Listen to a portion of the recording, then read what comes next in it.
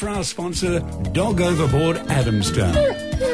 The fun and healthy place for dogs. Pet Chat on your pet-friendly radio station, 2NURFM 103.7. Yeah, we've got our vet, Dr. Bob here. Dr. Robert Stabler, good afternoon and welcome. How are you, Dave? Horse cognition today. That's it, very technical. Animals are intelligent and we need to realise that. That's your topic. We'll talk more about that throughout this hour. And also Cheryl Shaw is here with us, and Exercise H2O. That's right. We're going to be talking today about swimming with your dog. What a great idea, and a couple of great topics. That's right. Are you there, Michael? Yeah, hi, how you going? Good, thank you. I just want to share your story about your, you've got a dog, Rory, a Border Collie Cross Kelpie, and just what you do. Most people actually go to the park to exercise their dog, but you do something different every week. What's your Saturday routine?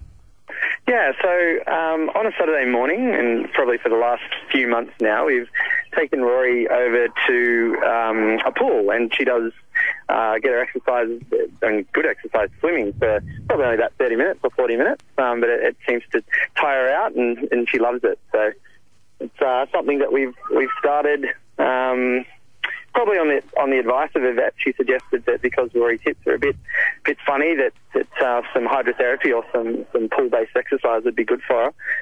So that's where it all started, and we love it now. It's a great time to spend with the dog, and she seems to really enjoy it as well. Yes, and obviously when you do have some problems with your dog's hips or, you know, some other issues, swimming is good because it's non-weight bearing, and obviously this can help, sort of exercise the dog without any strenuous effort.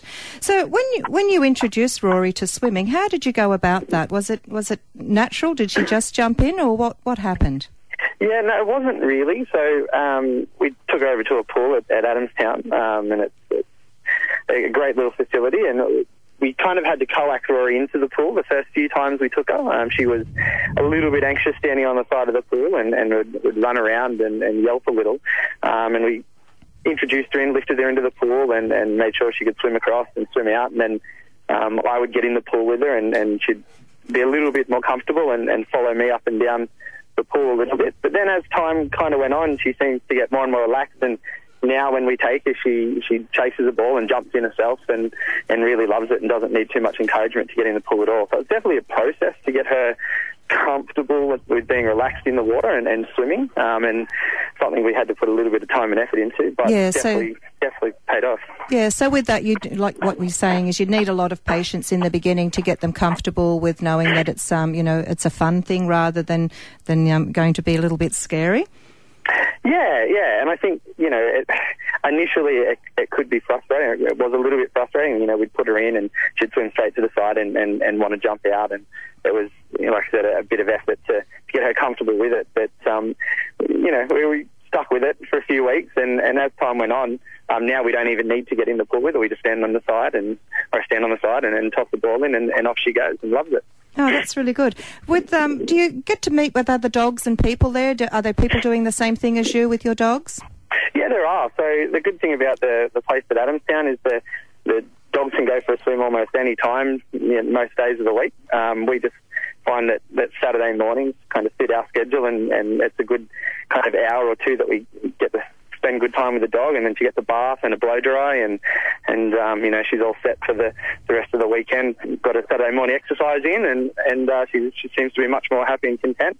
Yeah. There's often other dogs there that she can socialise with, and we kind of find it that sometimes there's dogs that just jump in and she'll follow, and other times there's dogs that are a little bit more apprehensive, and sometimes they can kind of copy another dog and follow them into the pool, which is interesting to watch as well. Yes, because that is true. Dogs do have copy behaviour, so they'll often follow another dog if they're not confident themselves.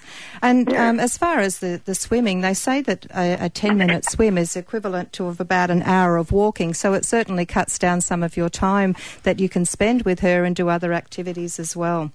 Yeah, and it's really great. We're kind of, I'm in a fortunate position where I do have time to exercise her, and we still manage to take her for walks and some runs. But again, because of her hips, we have to kind of reduce that down to 20 or 30 minutes blocks of exercise. And for a working dog, we kind of found that with the limited exercise, she still had heaps of pent up energy at the end of the day, and you know what a dog can be like. It's still got plenty of energy over night time. So You know, on a weekend, we tend to get her over the pool and, like I said, let her swim for half an hour or 40 minutes, and that really is great exercise for her, and she loves it, and something she kind of looks forward to every week now, I think. Oh, that's lovely.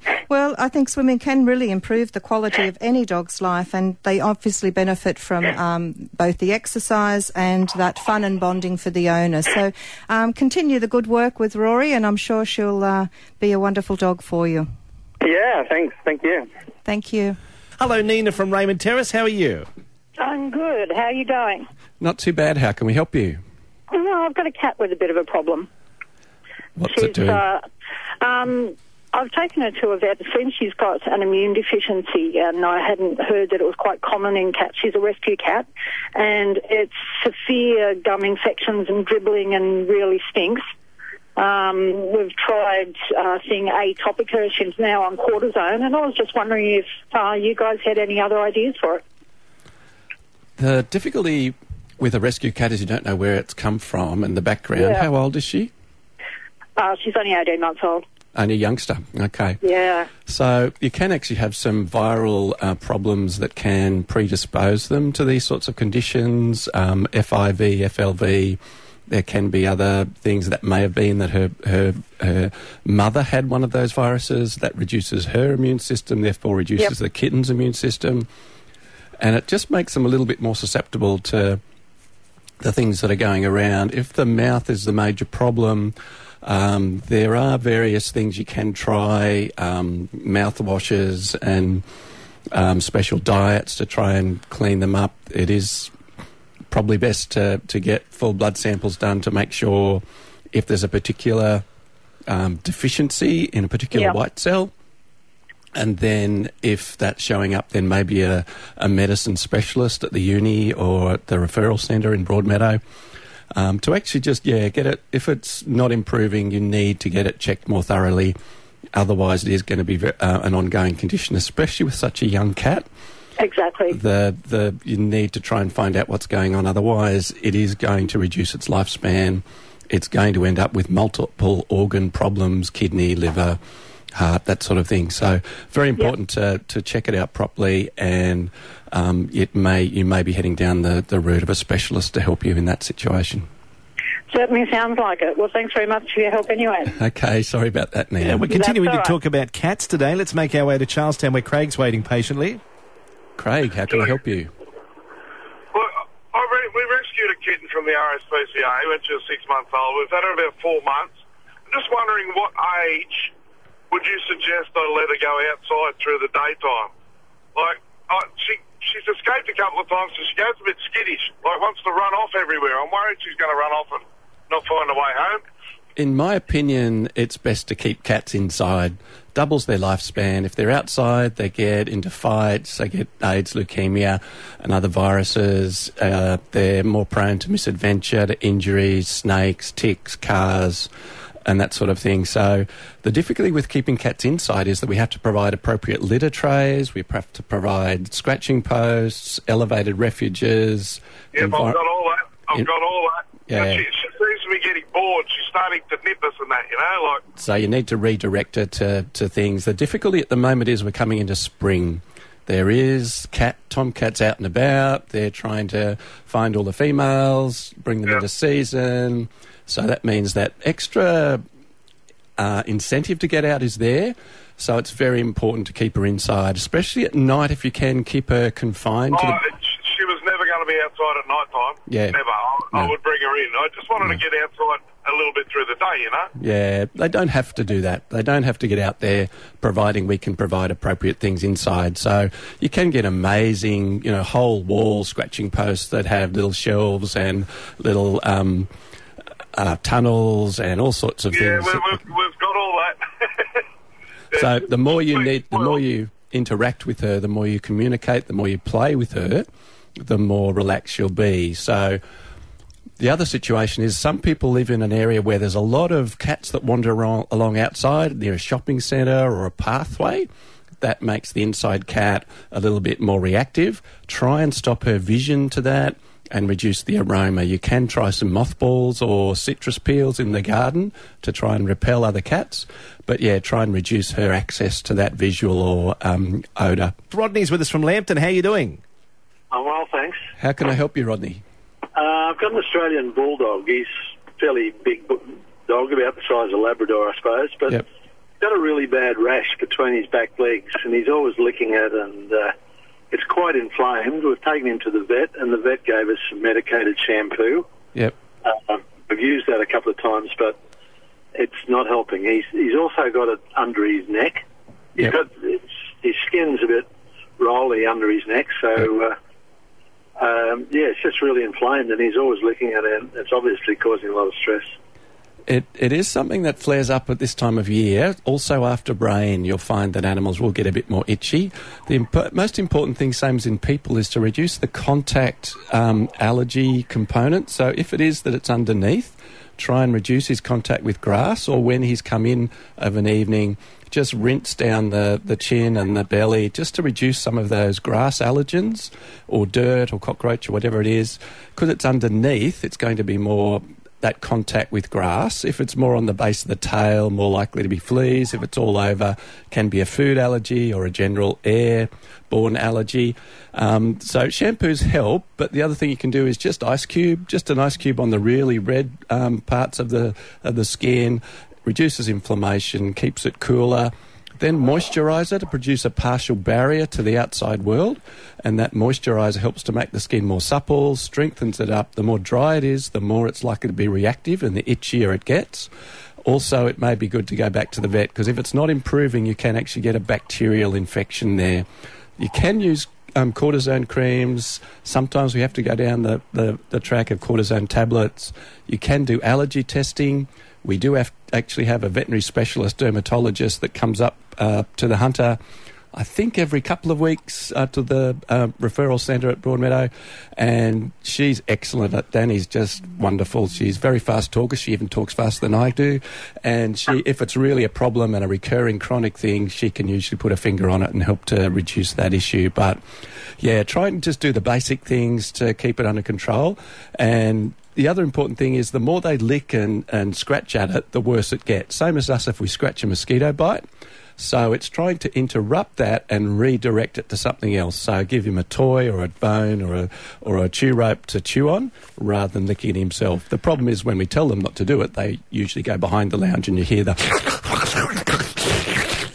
But it's, try and interrupt that if you can, because it gets worse. They introduce bacteria from the mouth to the skin back to the mouth. So I thought of moisturiser. Can you recommend any particular moisturiser or just skin? Just whatever one you've got at home that doesn't seem to make it worse. I actually am allergic to some moisturisers, so I've got to be very careful. So I would imagine exactly the same thing as dogs. And you can actually get sensitive skin diets that help to reduce the allergen and just those things that might be tipping the balance of I'm itchy, I'm not itchy over the edge. So antihistamines and things can sometimes help as well. He spends a lot of time in the grass, and when he comes in, he usually lays on his back with his legs open, so he's obviously trying to get rid of it. That's it. And, so the ice cube's on there. Hopefully he'll enjoy that to reduce that inflammation. The problem is if you take all the grass out, put a different grass down, it's going to be... it's still going to be allergic. So just keep a close watch on it. But I would suggest another visit to the vet. Otherwise, in this sort of weather, a bit moist, a bit warm, it's going to flare up really badly very quickly. Pet Chat, we are back with the felines with Lynn from Central Coast. Hello, Lynn. Hi, how are you? Good, Lynn. How can I help you? Just a question. I've got a cat. I've had it for 2 years. I've taken it over from a lady who had to go in a nursing home, and the cat is 15-year-old. Yeah. It's scratching the carpet all the time, and I've tried the scratching pole, I've tried catnip, and I just can't stop her from scratching into the carpet. Partly it's really good fun, partly it's territory marking. There are scent glands underneath the pads and the paws so that they're actually trying to say, I want this place to smell more like my place. So it's one way of marking territory. It can progress to weeing or pooing, and they will also sometimes bunt and rub their head or shoulders against vertical objects. And they're all ways of helping the place to feel familiar. So if you rub your hands, long, slow, gentle strokes, head to shoulder to rump to tail, and then rub that on the scratching post or rub it on a towel, or rub your hands on the towel and just rub that towel gently over her, she will feel a bit better. At 15 years of age, you're also going to have a dementia component. The brain is going to be a third the size, lost a third of its brain mass, so it means that the brain's not thinking properly. So any rescue type situation flips them way over the edge. Same as if old people go to hospital, it means that their routines, their house, the whole thing is out of balance. It takes them a significant time to actually recover and acclimatise to that change. So very gentle, give her plenty of time, give her a particular carpet. The other thing in older animals is multiple feeds a day. Cats love to graze, so give them just tiny little bits of food and just put that in on elevated refuge, on a shelf, on a towel, in a cardboard box, and that will help them to look around, spend more time finding and eating food, and just the gentle stroking to help them to feel more relaxed might help her to feel a little bit more at home. There is also a feel-away spray, which is a synthetic analogue of some of the pheromones produced by cats that help them to be a bit more settled and calm. She seems quite settled, but it's just, there's just this scratching in the carpet. I do have another cat, but that's an outdoor cat, but it comes in a lot. So that would be the source of the uncertainty. Probably. Because it brings in outside aromas and older animals, I guess, same as me, introducing to new people, fair income, do we have to do that? So we get set in our ways as we get older. Yeah, exactly. So just try the basic gentle and calming things and see if she settles down for you. Okay, thank you very much for your help. Thank you. Thank you. And Bye. we've got Marion joining us now from Singleton. Marion, how can I help you? Hi, I was just wondering if you know how I can help. My cat has an itch that seems to be bothering him a lot, and just wondered whether would it have anything to do with the type of grass we have? It can do. Itching in cats is a little bit different. Can be fleas, but they tend to self-groom and remove those. And the other thing, there can be food allergies, a little bit more common in cats. But it can be stress-related. Same as in people, anxiety is highly linked to dermatitis. So in animals, the more stressed they are, and it might be hard to find out why they're stressed because they lie around for 23 out of 24 hours, but if there are other roaming cats around, that can flare up. Sometimes it can be particular carpets or grasses. Even cockroaches and dust mites can sort of flare up allergies. So again, a sensitive skin diet is available in cats, but it would be best to get down to your local vet so you can have the skin checked to make sure there's no mites or fleas on the skin so that you haven't got any other outside sources of inflammation or irritation that making it worse. Is there any other cats in the house or dogs? No, the only animal we've got. Yeah. So again, it's just a matter of the more we are giving them things to do, so environmental enrichment, hide a bit of food in various cardboard boxes around the house, long, slow grooming. The more we deep breathe and are calm, the more we calm the animal with the stroking. It helps to settle our blood pressure and heart rate, as well as helping the animal to feel a little bit more settled, so therefore reducing that potential to be a little bit irritable and more likely to itch. But yeah, probably best to get down to the vet just to make sure there's no underlying hormonal or chemical imbalances that might be contributing to that itching situation in your cat. 49216216 is the number if you'd like to talk to our vet, Dr. Robert Stabler. Cheryl Shaw is here, and we're talking today about horse cognition. It's just amazing how much things horses know. They really do pick up on what the rider is like or the handler. There's some studies done that show that when the horse is... They can actually see whether you've got an angry face on or a happy face. If it's an angry face, they tend to focus on you with their left eye because that's using the right side of the brain, more emotional, and I'm able to interpret that sort of thing. And they will just, be much more aware and avoid that person who is behaving in a more angry or negative way towards them. So when you are handling any sort of animal, it's far better to watch and observe. And if you watch people that have a really amazing ability with animals, it's what you see all the time. They're communicating with the animal before they're 20 feet away.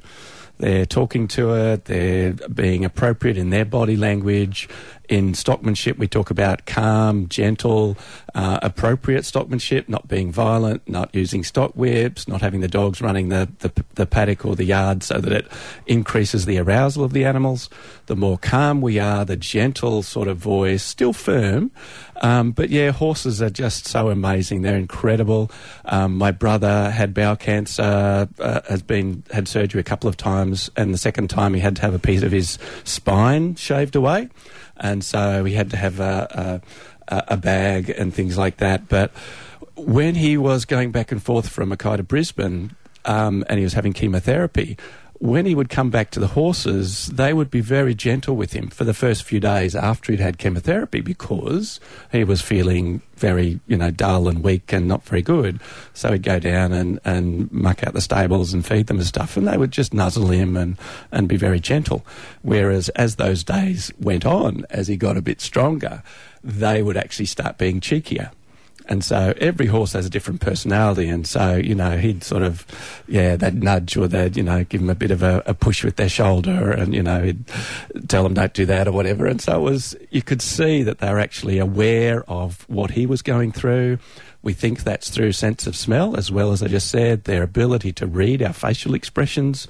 The sense of smell picks up on what sort of emotions, what things we're going through. As I say to my clients all the time, it's, your dog knows when you're going to work. It knows when you're going out to meet family or whatever.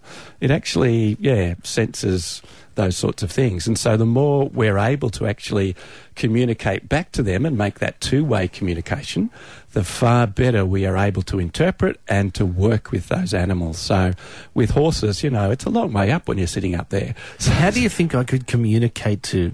Do you think you could win this race? You've got it in you today. Can you win this? Are you better than these other horses? That sort of communication is, going to another level, which I think you're probably just stretching the argument a bit too far there, Dave. But, it's when you see some jockeys, they are just angry all the time. So others just really gentle, and the horse, they can get on whatever horse they're going to get onto. And there's a rapport immediately. Other ones, you can see that the horse is not happy about where they're sitting or the way they're sitting or the way they're riding. And that's what, the stewards are there to watch for, not only what's happening between the jockeys, but between the horses and all that sort of thing. So the more we are aware and in touch with our animals, the more we can learn from them and communicate with them. We've got your calls on 49216216. Jocelyn with us now from Redhead. Good afternoon. Oh, hello. Hello, Jocelyn. How can I help you? I have a friend who has to spray some nut grass in her old swimming pool that's filled in with dirt now. Yep. And the nut grass has come up through. Now, she has a West Highland. Yep. And we're just wondering what we can spray it with. I don't know whether you'd know that or not. But with spraying the grass, is it safe for him to go on the grass where the grass has been sprayed? Usually people say that it's best to wait for 24 hours, sometimes a bit longer after they're sprayed, because once the spray is on the grass, it absorbs in overnight with moisture, then there's less on the outside of the grass, so it's less likely to cause irritation. Westies are very susceptible to skin issues as well. Yes, so maybe 40... really good. He hasn't had Jack number one. He had lots of skin problems, but this guy's, he's pretty good. That's good. So I would tend to give him 48 hours rather than 24. But most of those things are pretty safe. They're more directed toward plants rather than animals. So it should be okay. Just give him 24 hours. Thank you, Jocelyn, for your call, and thanks to all our calls today. Before we go any further, our pet rescue animal of the week, please. Yes, we've got Hugo. He's a 3-year-old bull Arab cross mastiff. He's a gentle giant and he really loves to snuggle. He's currently with a foster home who has a 2-year-old boy, and he loves smooching and cuddling with the little boy. He's learning some basic commands. He's learned how to play, and he loves fetching ball. Hugo likes to go on daily walks and relax with his family at night time. He really is a sweetheart. Have a look on the website. He's a nice dog, and if you're looking for a dog, fees do apply. And, Hugo's pretty special. All right, there he is, our dog rescue animal of the week. You can visit him and have a look. 2NURFM.com is the website. You'll see all the pictures of him there and all the full details that were just given to us there by Cheryl. Now, Cheryl, any dog shows on this weekend that you know of? Oh, you've got me now, Dave. I didn't check before I came. I'm glad to know that you're on your job there. Thank you for that. We'll take that as maybe not. Have a look on the website and you'll be able to find out. Okay, just before we go, because we've only got a limited amount of time, any last thoughts about the horse cognition? I will give you the website address for that article I was just using then, Animal Cognition, about horses and how they really do understand communication, and really the more we do it with them, the more they are able to work with us. Sounds great. Thank you so much for today. Have a great day, Dave. Dr. Bob here, also Cheryl Shaw. That is our Pet Chat. Back again next Wednesday from midday at 2NURFM.